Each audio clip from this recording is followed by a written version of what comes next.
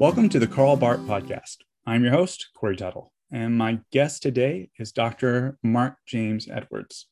Dr. Edwards holds a PhD from Princeton Theological Seminary. He's an adjunct professor at Princeton Theological Seminary and the director of youth ministry at Nassau Presbyterian Church in Princeton, New Jersey. He's also the author of Christ is Time, the Gospel According to Karl Barth, and the Red Hot Chili Peppers. Dr. Edwards, thank you so much for joining me. It's quite an honor. Thanks for having me. Yeah, I've been looking forward to this one for a while. As I said off air, I really loved your book. But before we jump into that, I was hoping that we could start to get to know you through Beyond Malibu. You have this little story in your book about coming to faith at Beyond Malibu, and I've been on Beyond Malibu before, so I was like, oh, we should. I want to hear what his experience was like. So before we get into that, what was Beyond like? Well, I love Beyond Malibu. I'll actually be up there next week. I'm taking 20 students and adults from Princeton on a mountaineering trip, 2 different mountaineering trips, actually. And so I'm looking forward to being back up there. It's a place that I love taking people to. It's a place I love going to. I've guided up in those mountains and spent summers on staff and leadership. My wife was a mountaineering guide, and we met through that program. But even before all that, it does stand really in many ways at the genesis of my faith in Christ. I grew up in a Christian home. My dad's a New Testament professor, and but Christianity was not really something, as I went through junior high and high school, that I was interested in. I was decreasingly interested in it, and of course I wanted to do more fun things, and that involved generally mountain biking and girls. But after my freshman year of college, I was looking for opportunities to get to Colorado so I could get serious about high altitude mountain biking. And I wound up at a Young Life camp, of all places, as their mountain bike wrangler, as their mountain bike guide. And I thought this was awesome. I got to bike all the time. I had a bike shop at my disposal. The Colorado Rockies, right on the Monarch Crest Trail, fantastic world-class biking. But I was around all these other high schoolers that were cleaning bathrooms, doing dishes, jobs that were not nearly as thrilling or exciting. And yet somehow they had a more vibrant experience. They were just full of life. And I was just impressed. And I remember asking one of them, why are you doing this? Like, I'm a mountain bike guide. It's a no-brainer why I'm here. But he just said, it's a great way to serve the Lord. And to me, that was an inconceivable statement, that somebody would do something that wasn't fun in my eyes for the sake of God.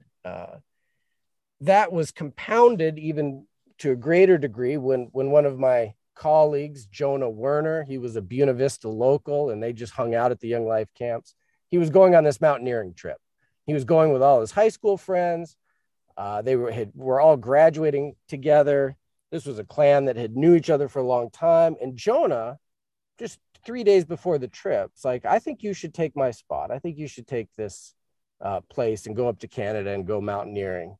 And, that was even more inconceivable, that somebody would sacrifice and give up something like that. But I went.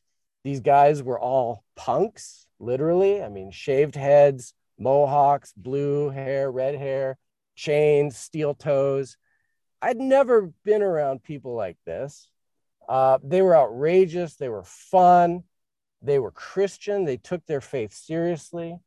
And that whole experience, combined with the beauty of the coast mountains, just the intensity of the wilderness experience, a 24-hour solo where I was just, by myself, looking at glaciers and granite, that just convinced me in a deep and somewhat rational way that actually following God is the adventure. That's where life to the fullest is. And that whole experience just showed me something that I had never seen before.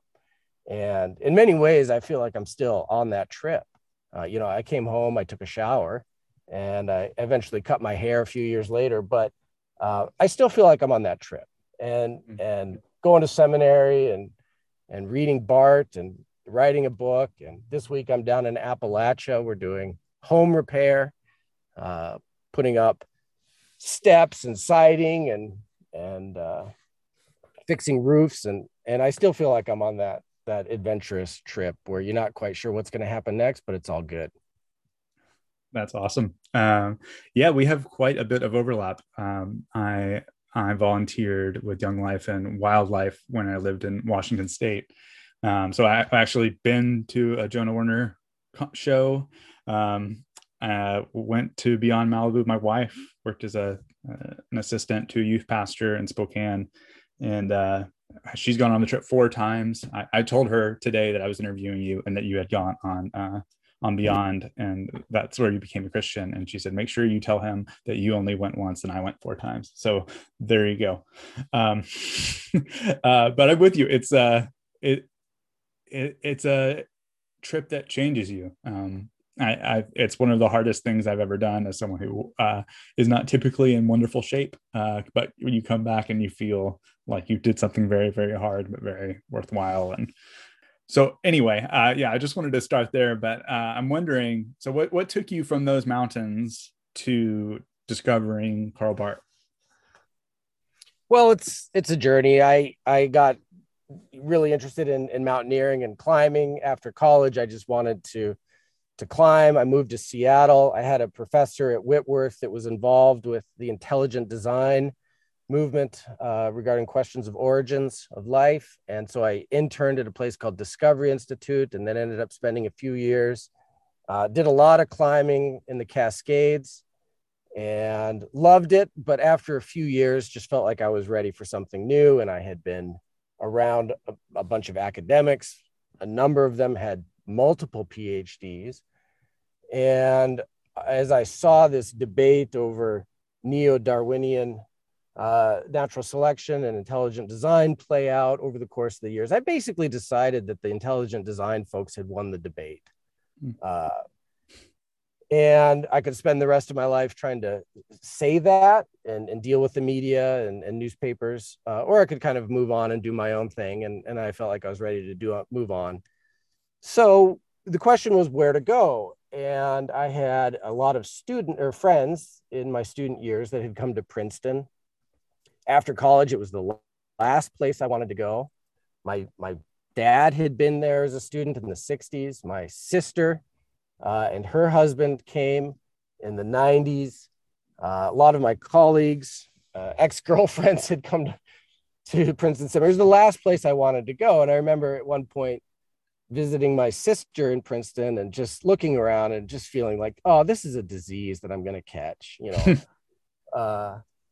but eventually, at the point I came to where I wanted to study philosophy, I wanted to study theology, I wanted to be exposed to biblical studies, and Princeton's just an ideal spot for that. You can crisscross all those questions and all those departments and all those schools of thought.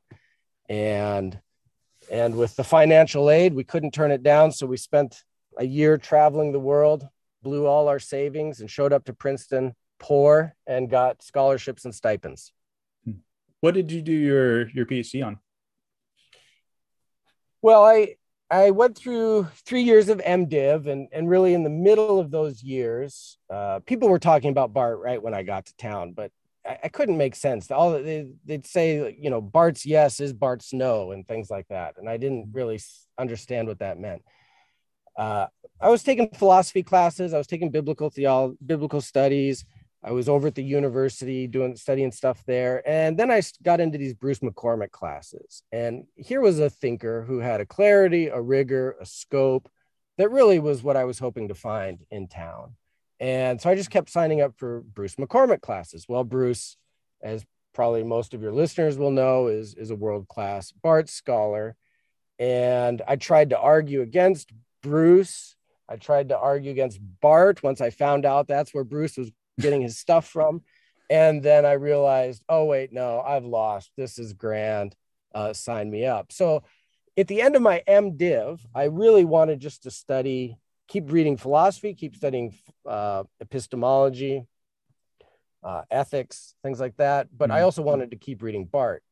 And Princeton was just a great place to that. And I'm fortunate and grateful that I was able to stay. And I eventually just honed in on Barth's treatment of time and eternity. I remember reading as a freshman in college, Boethius, The Consolation of Philosophy. That in many ways is the other half of the coin to the Beyond Malibu experience, was thinkers like Socrates and Boethius that were just giving a different side of the Christian faith than I think I had appreciated before. But Boethius has this definition of eternity as eternity is the tota samo et perfectio possessio of interminabilis vitae, the total simultaneous and perfect possession of unending life. And when I read Barth's treatment on time and eternity, you just see him echoing Boethius, but totally scrubbing, remixing this definition and just doing really weird things with it. And you know, it's like he's arguing that Jesus is the possessor of eternal life. And like, this was just dumbfounding to me. And I wanted to try and sort this out. And so that's what I got to spend a few years working on and bashing my head against and cranking through in my little cubicle of the library. Mm-hmm.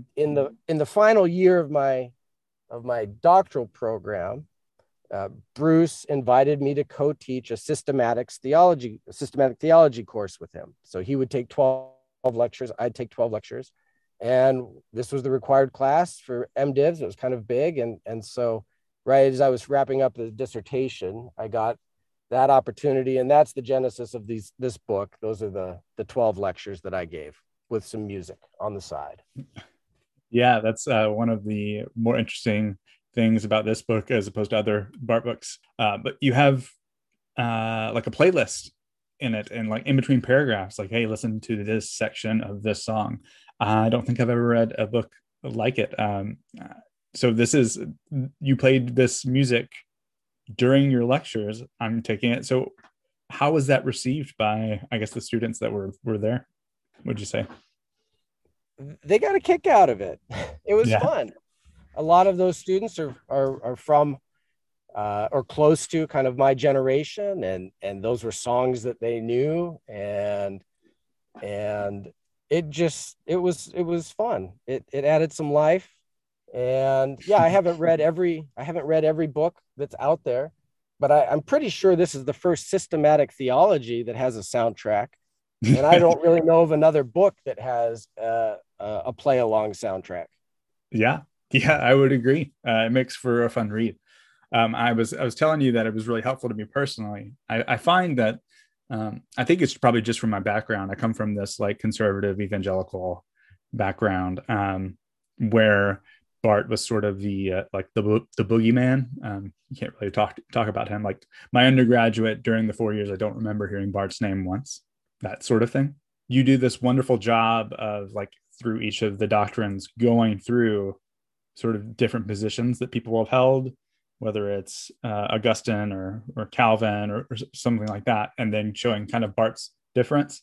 I find often that I come to the Barth conversation and I have to be like fill in the gaps a lot to say like, okay, well, how would this be different from, you know, what I learned when I became a Christian, you know, kind of that kind of thing. Whereas you do I felt really helped by you being like, here are the typical stances. I'm like, oh yeah, that was my first 4 years of Bible college. Oh, okay. Now I see where this is different and why this actually might be more helpful. So yeah, that's the bet that I found. If someone was asking to get into Barth's theology, I would probably start here. I would probably give them this book first. That's as high of a praise I can give it. Well, thanks. I really owe that in many ways to Bruce McCormick. You know, we had 2 lectures a week, so he'd take one, I'd take the other. He's this historical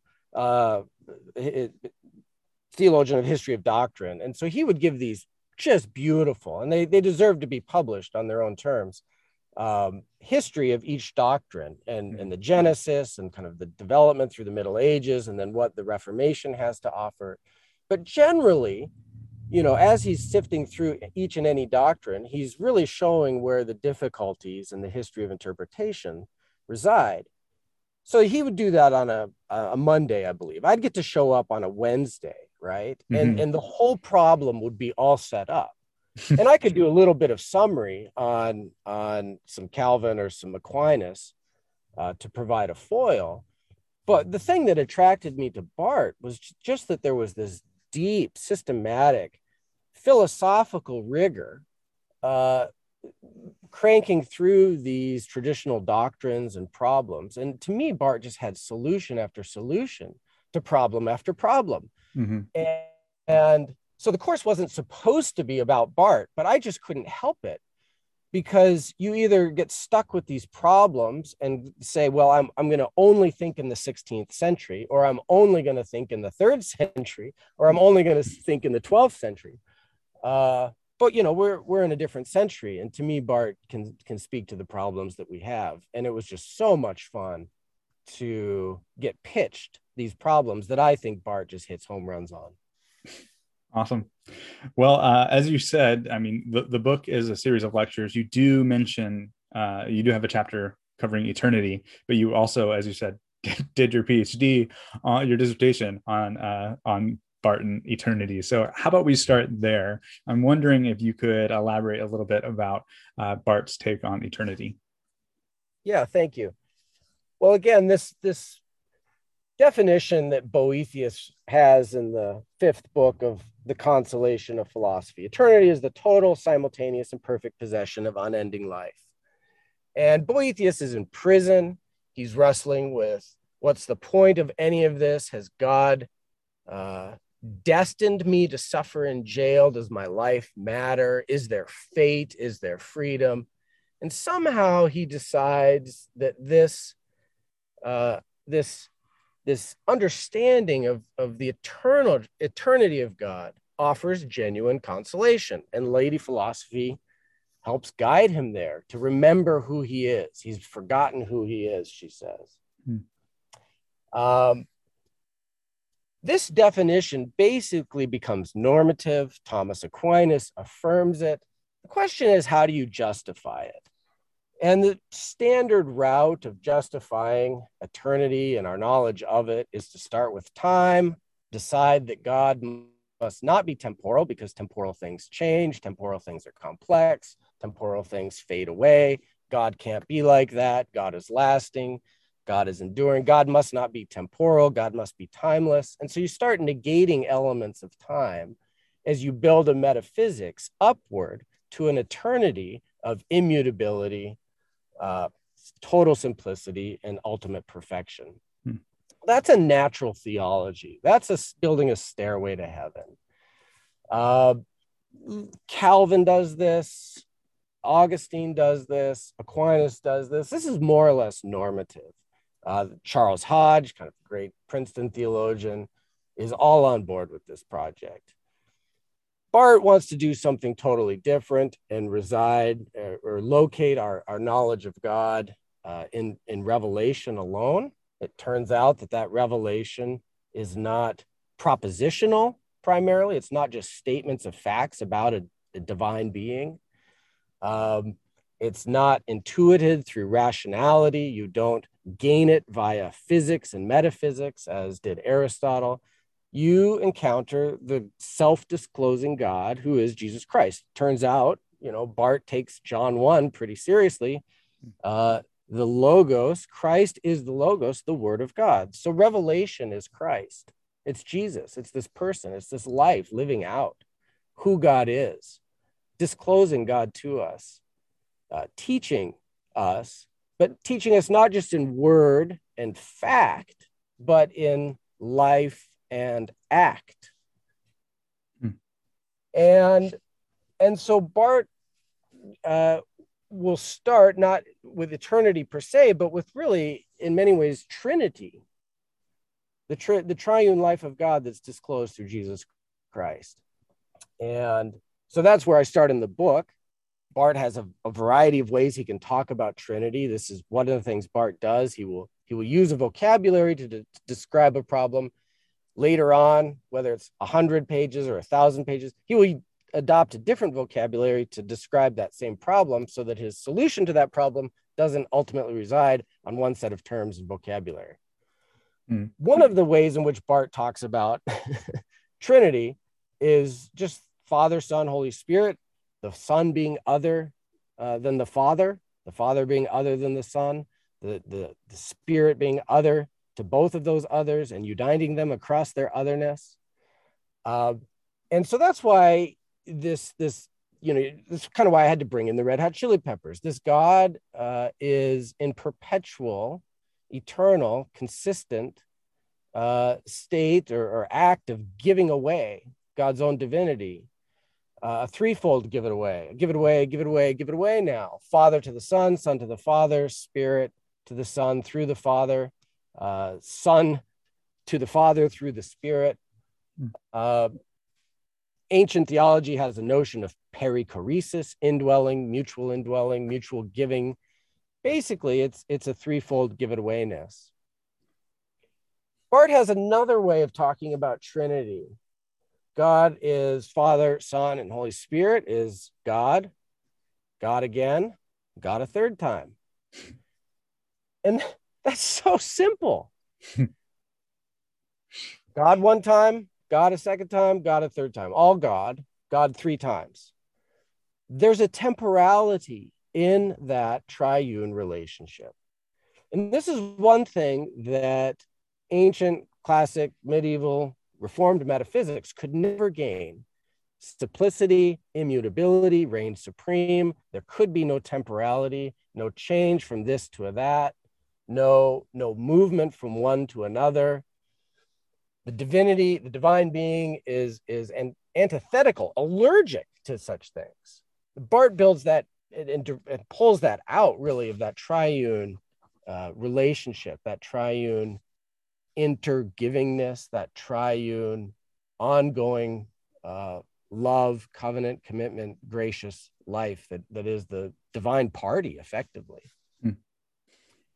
And so Trinity is then the ongoing, reaffirmed, ever manifesting God that generates eternity by ever promising, committing, reaffirming, willing, confirming.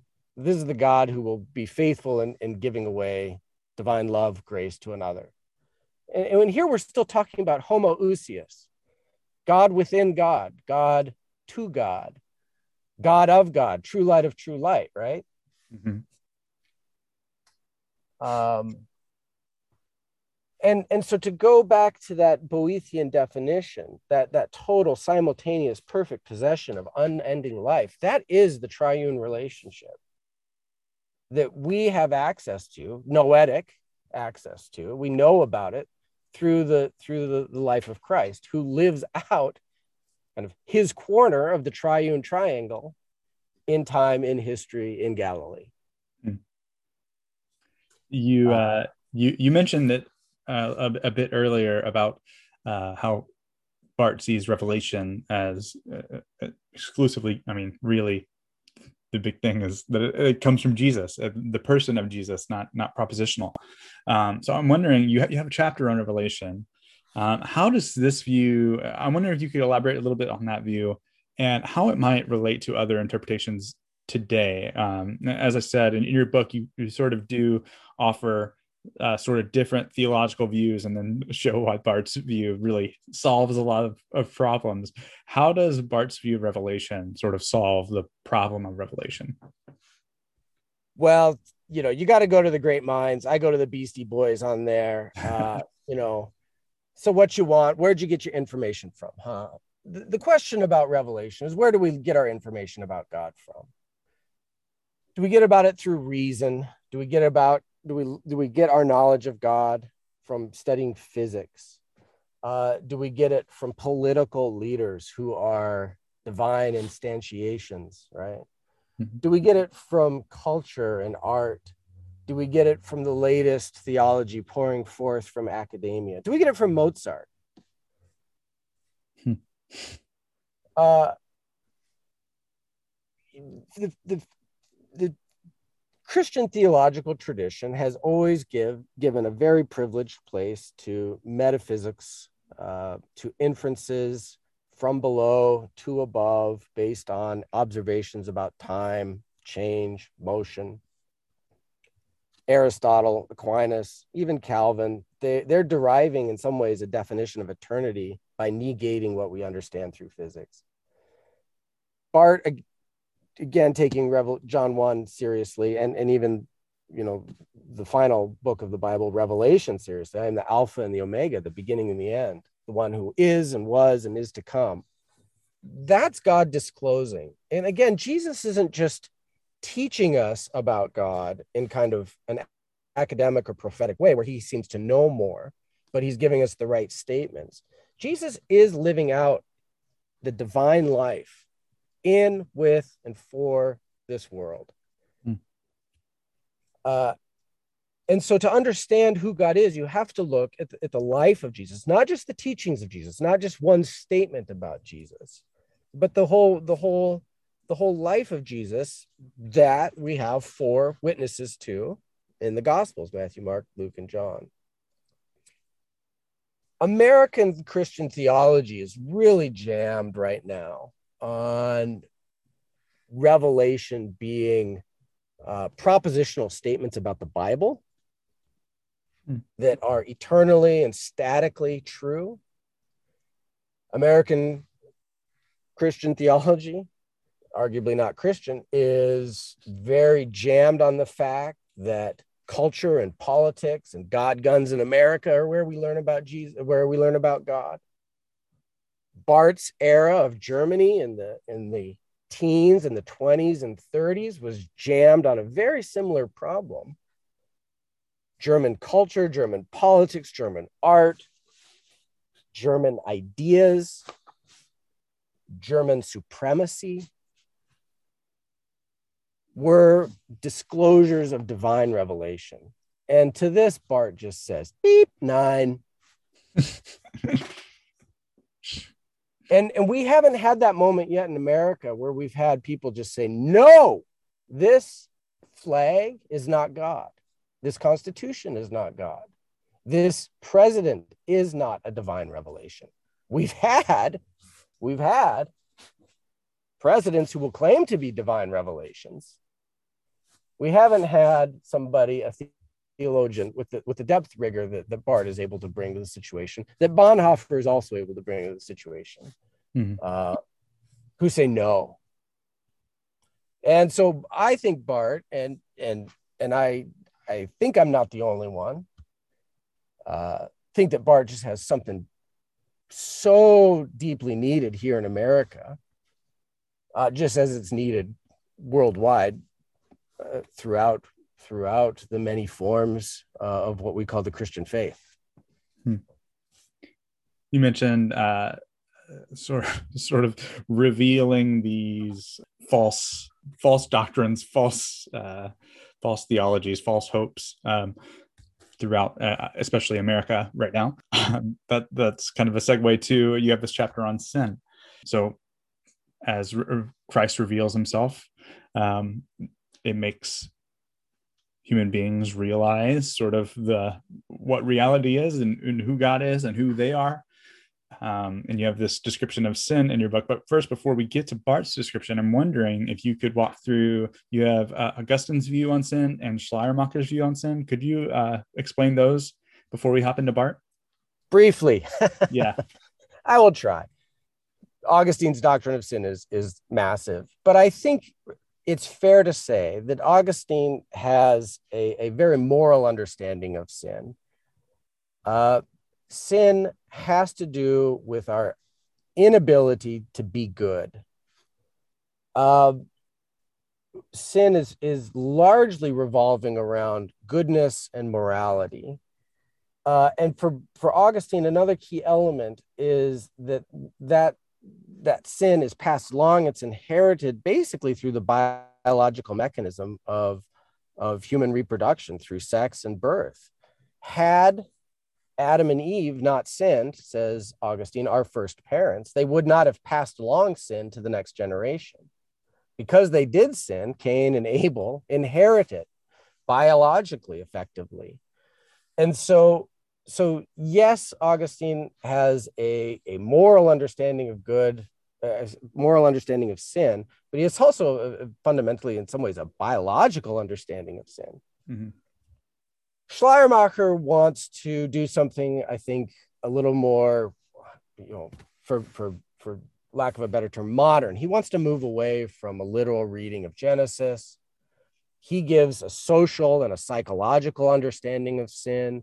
Sin is atmospheric in cultural communities. It's passed along through individual and corporate acts. It's a mindset. Jesus doesn't have that mindset, it transcends that cultural milieu, has the God consciousness, and is able to act purely. Barth wants to do something, I think, far bigger than both of these. And in some ways, immorality is not a problem for Barth. In some ways, even what we think of as sin, as bad stuff, is not a problem for Barth. The problem for Barth is that we are really distant from God. We are really separate from God. We are really other from God. God has an otherness in God's own being. It's a homoousios, but we are heteroousios. We are not of divine substance. God wants to be in relationship with others, wants to spin this triune relationship out, creates others. They don't even need to be good others. God is spinning and creating others out so that God can be in relationship with them and demonstrate love and grace.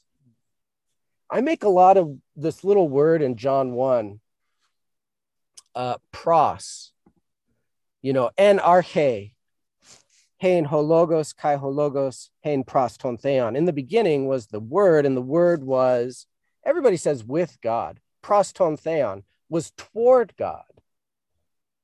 Pros means toward, it's a vector. Paul's epistle was sent pros the Romans, was sent toward the Romans. Mm-hmm. Pros means you're moving. Barth has this moving pros towardness within the triune relationship. That's a homoousios prosness, right? Yeah. The Son moving toward the Father as divine substance, as divine being himself.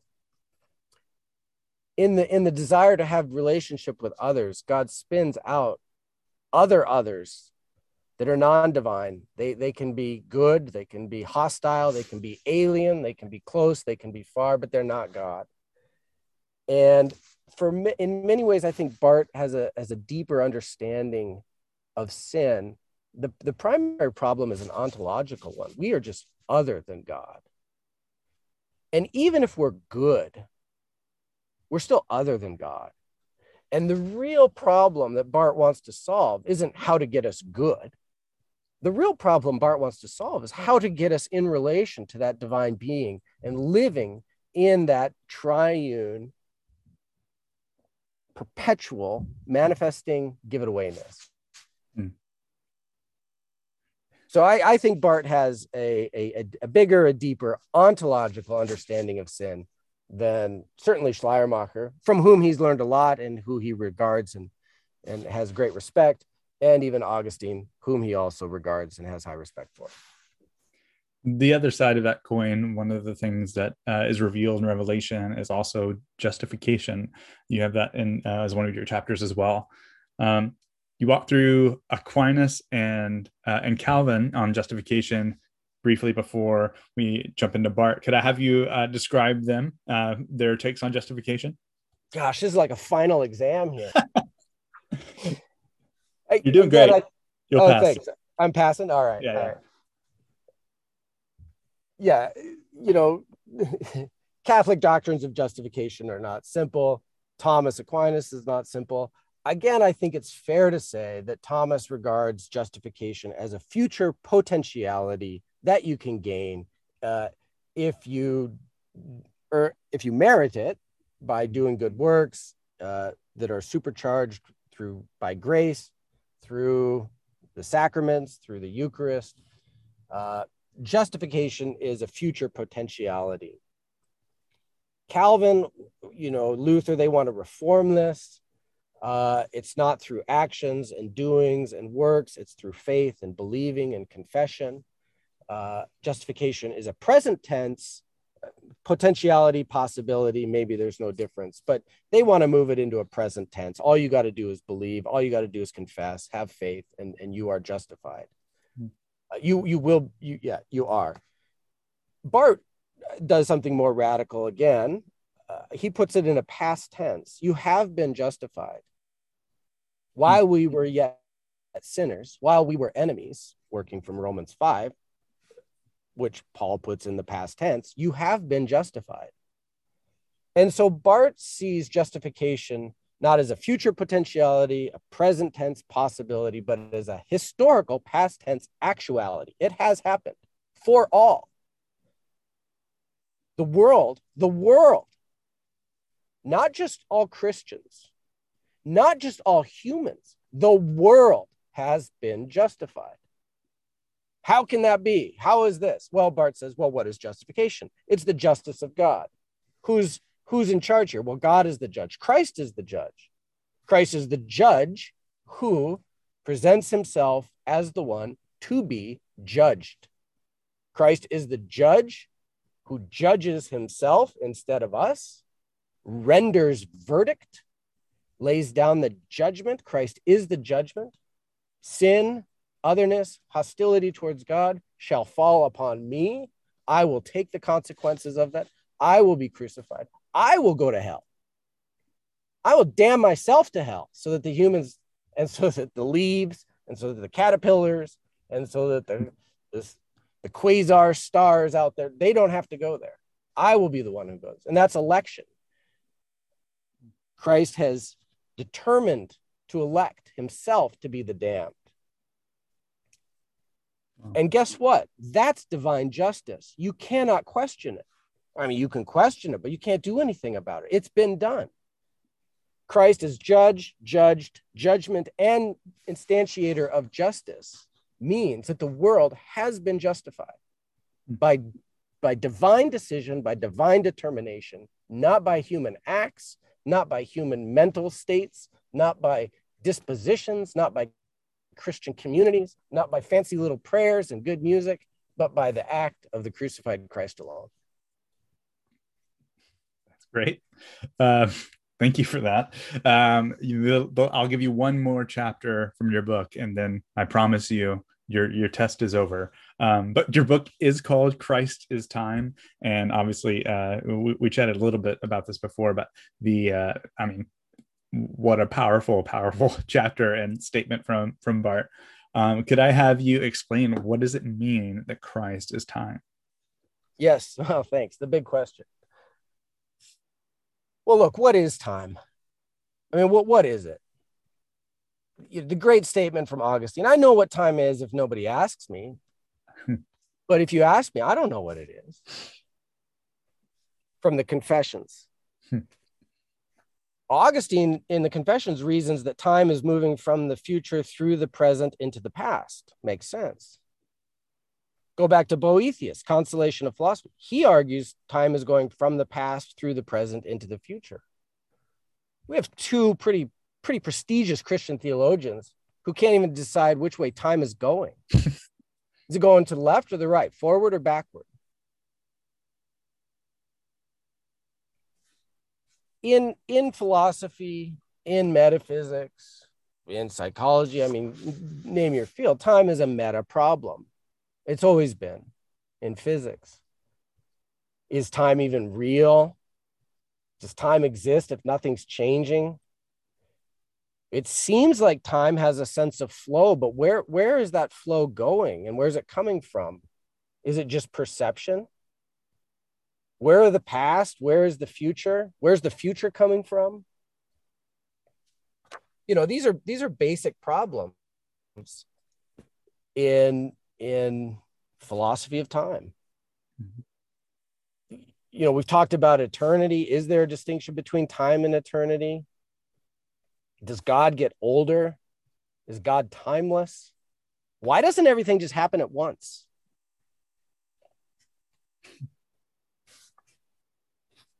Whether you're a poet, a preacher, a politician, or philosopher, you're bumping up against these problems over and over again. And the history of philosophy is embedded with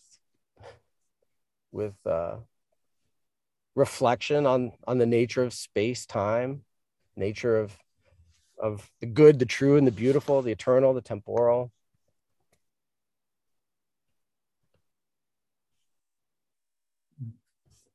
Barth, again, is going to go to a different source. Physics isn't going to quite crack the ultimate nature of this problem.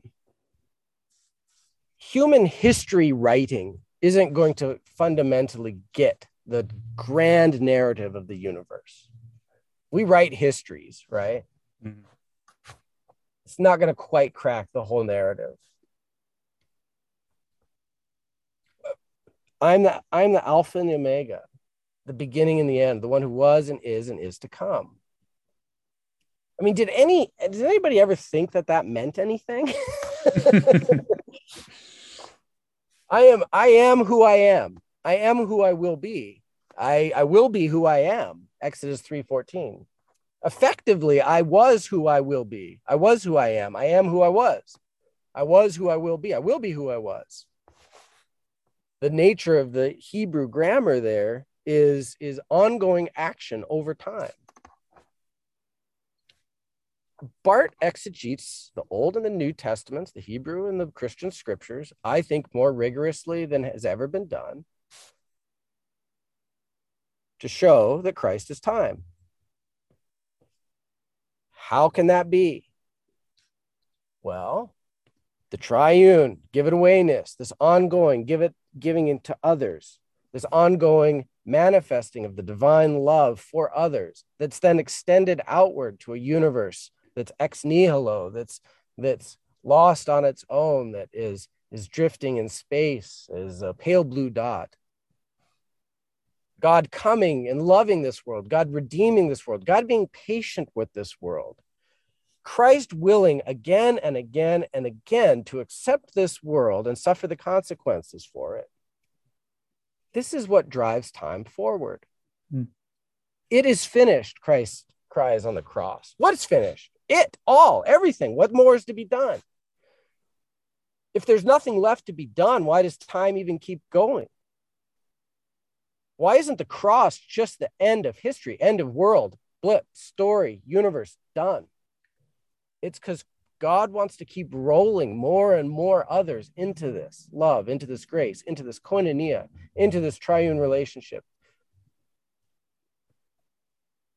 Christ has a special role in this as the electing God, as the elected man to suffer for this world, as the messenger, as the witness, as the word of God to this world.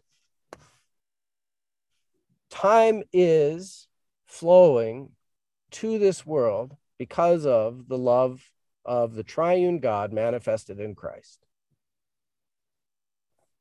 God is coming to this world again and again, not in a process of Hegelian kind of self-actualization. God's growing up and wants to mature and is dating the world so that he can kind of figure out more about himself. Like, God's not stuck in the high school syndrome, right? God is God, holy God, fully God, truly God, purely God, and can manifest that over and over again and again, in new ways, in fresh ways, in old ways in fresh ways. God is God of love, relationship, fellowship, koinonia, reconciliation, redemption, grace, truth, beauty, peace, love. Keep it going, right? Mm-hmm. And that's why this world is given time. That's why we are given moments. Wow. Our sinfulness, our hostility, our alienness, this has been banished to the past. We don't have access to it. God has negated it. Nothingness is doomed to some past black hole that we cannot rewind to. From all eternity, God is moving away from nothingness, moving away from loneliness, moving away from alienation, moving away from isolation. God is being present to and with for others. And God is working all things towards Christ's universal reconciliation, redemption that already has happened and that eventually everybody will know. Even the caterpillars, the leaves, and the sequoias. Awesome. Well, thank you for that. So I just have one more question for you, but you're off the hook. It's a pretty easy one. Well, it might not be easy, but it's more fun, I promise. So end every episode with really just a way for me to get more book recommendations.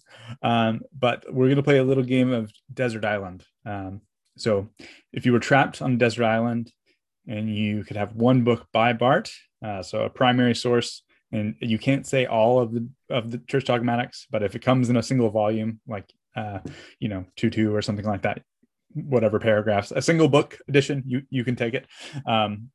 And you're allowed to have one book about Barth, a secondary source. Which 2 books are you taking and why?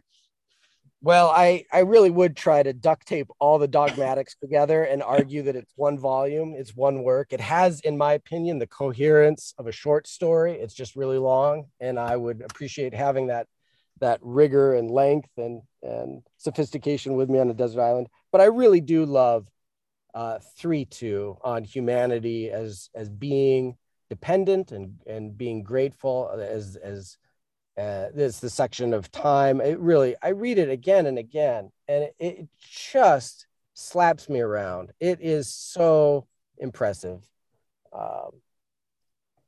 And I've read other things like it for a paragraph or for a page or for a sermon, right? Barth's able to sustain this over hundreds and hundreds of very sophisticated and fine print pages. And I just think it's a masterpiece of the human tradition. So I do love 3:2. If I were to pick one secondary source about Barth, I would bring my own book, because as I say in the introduction, I think we should just set aside a lot of the secondary lit and just read Carl. And I would bring my own book to use as fire starter, because I would feel bad about burning anybody else's book. Fair enough. And I'll ask you this as well, since you have your book has so many musical references in it. Let's do 2 albums as well. If you had to listen to 2 albums on the desert. Well, one album I love that's not in the book is Edgar Meyer's version of Bach's cello suites. He plays them on the double bass, and it is grinding and brutal and brutiful and amazing. And I love that album. Of the albums that I employ, I will say the one album that I continually am listening to is Smashing Pumpkins' Siamese Dream. That is a masterpiece as a collective whole, and has a longevity in a way that some of those other albums do not. Awesome. Well, yeah, again, thank you so much for just taking the time to do this. Thank you for writing the book. The book, again, for the listener, is Christ is Time, The Gospel According to Karl Barth and the Red Hot Chili Peppers by Mark James Edwards. I really appreciate you doing this. You bet. I'll give you a little bit of power drill here on the way out. And thanks for having me, Corey. Awesome. Thanks, man. Thank you for listening to this episode of the Karl Barth Podcast. If you enjoyed the episode, please leave a review in your podcast app. It will help others find the show. And if you have any feedback or questions, please feel free to reach out to me on Twitter. The handle is @BarthPodcast. That's all for me now. I'm excited to keep learning with you all, and I appreciate you listening. See you next time.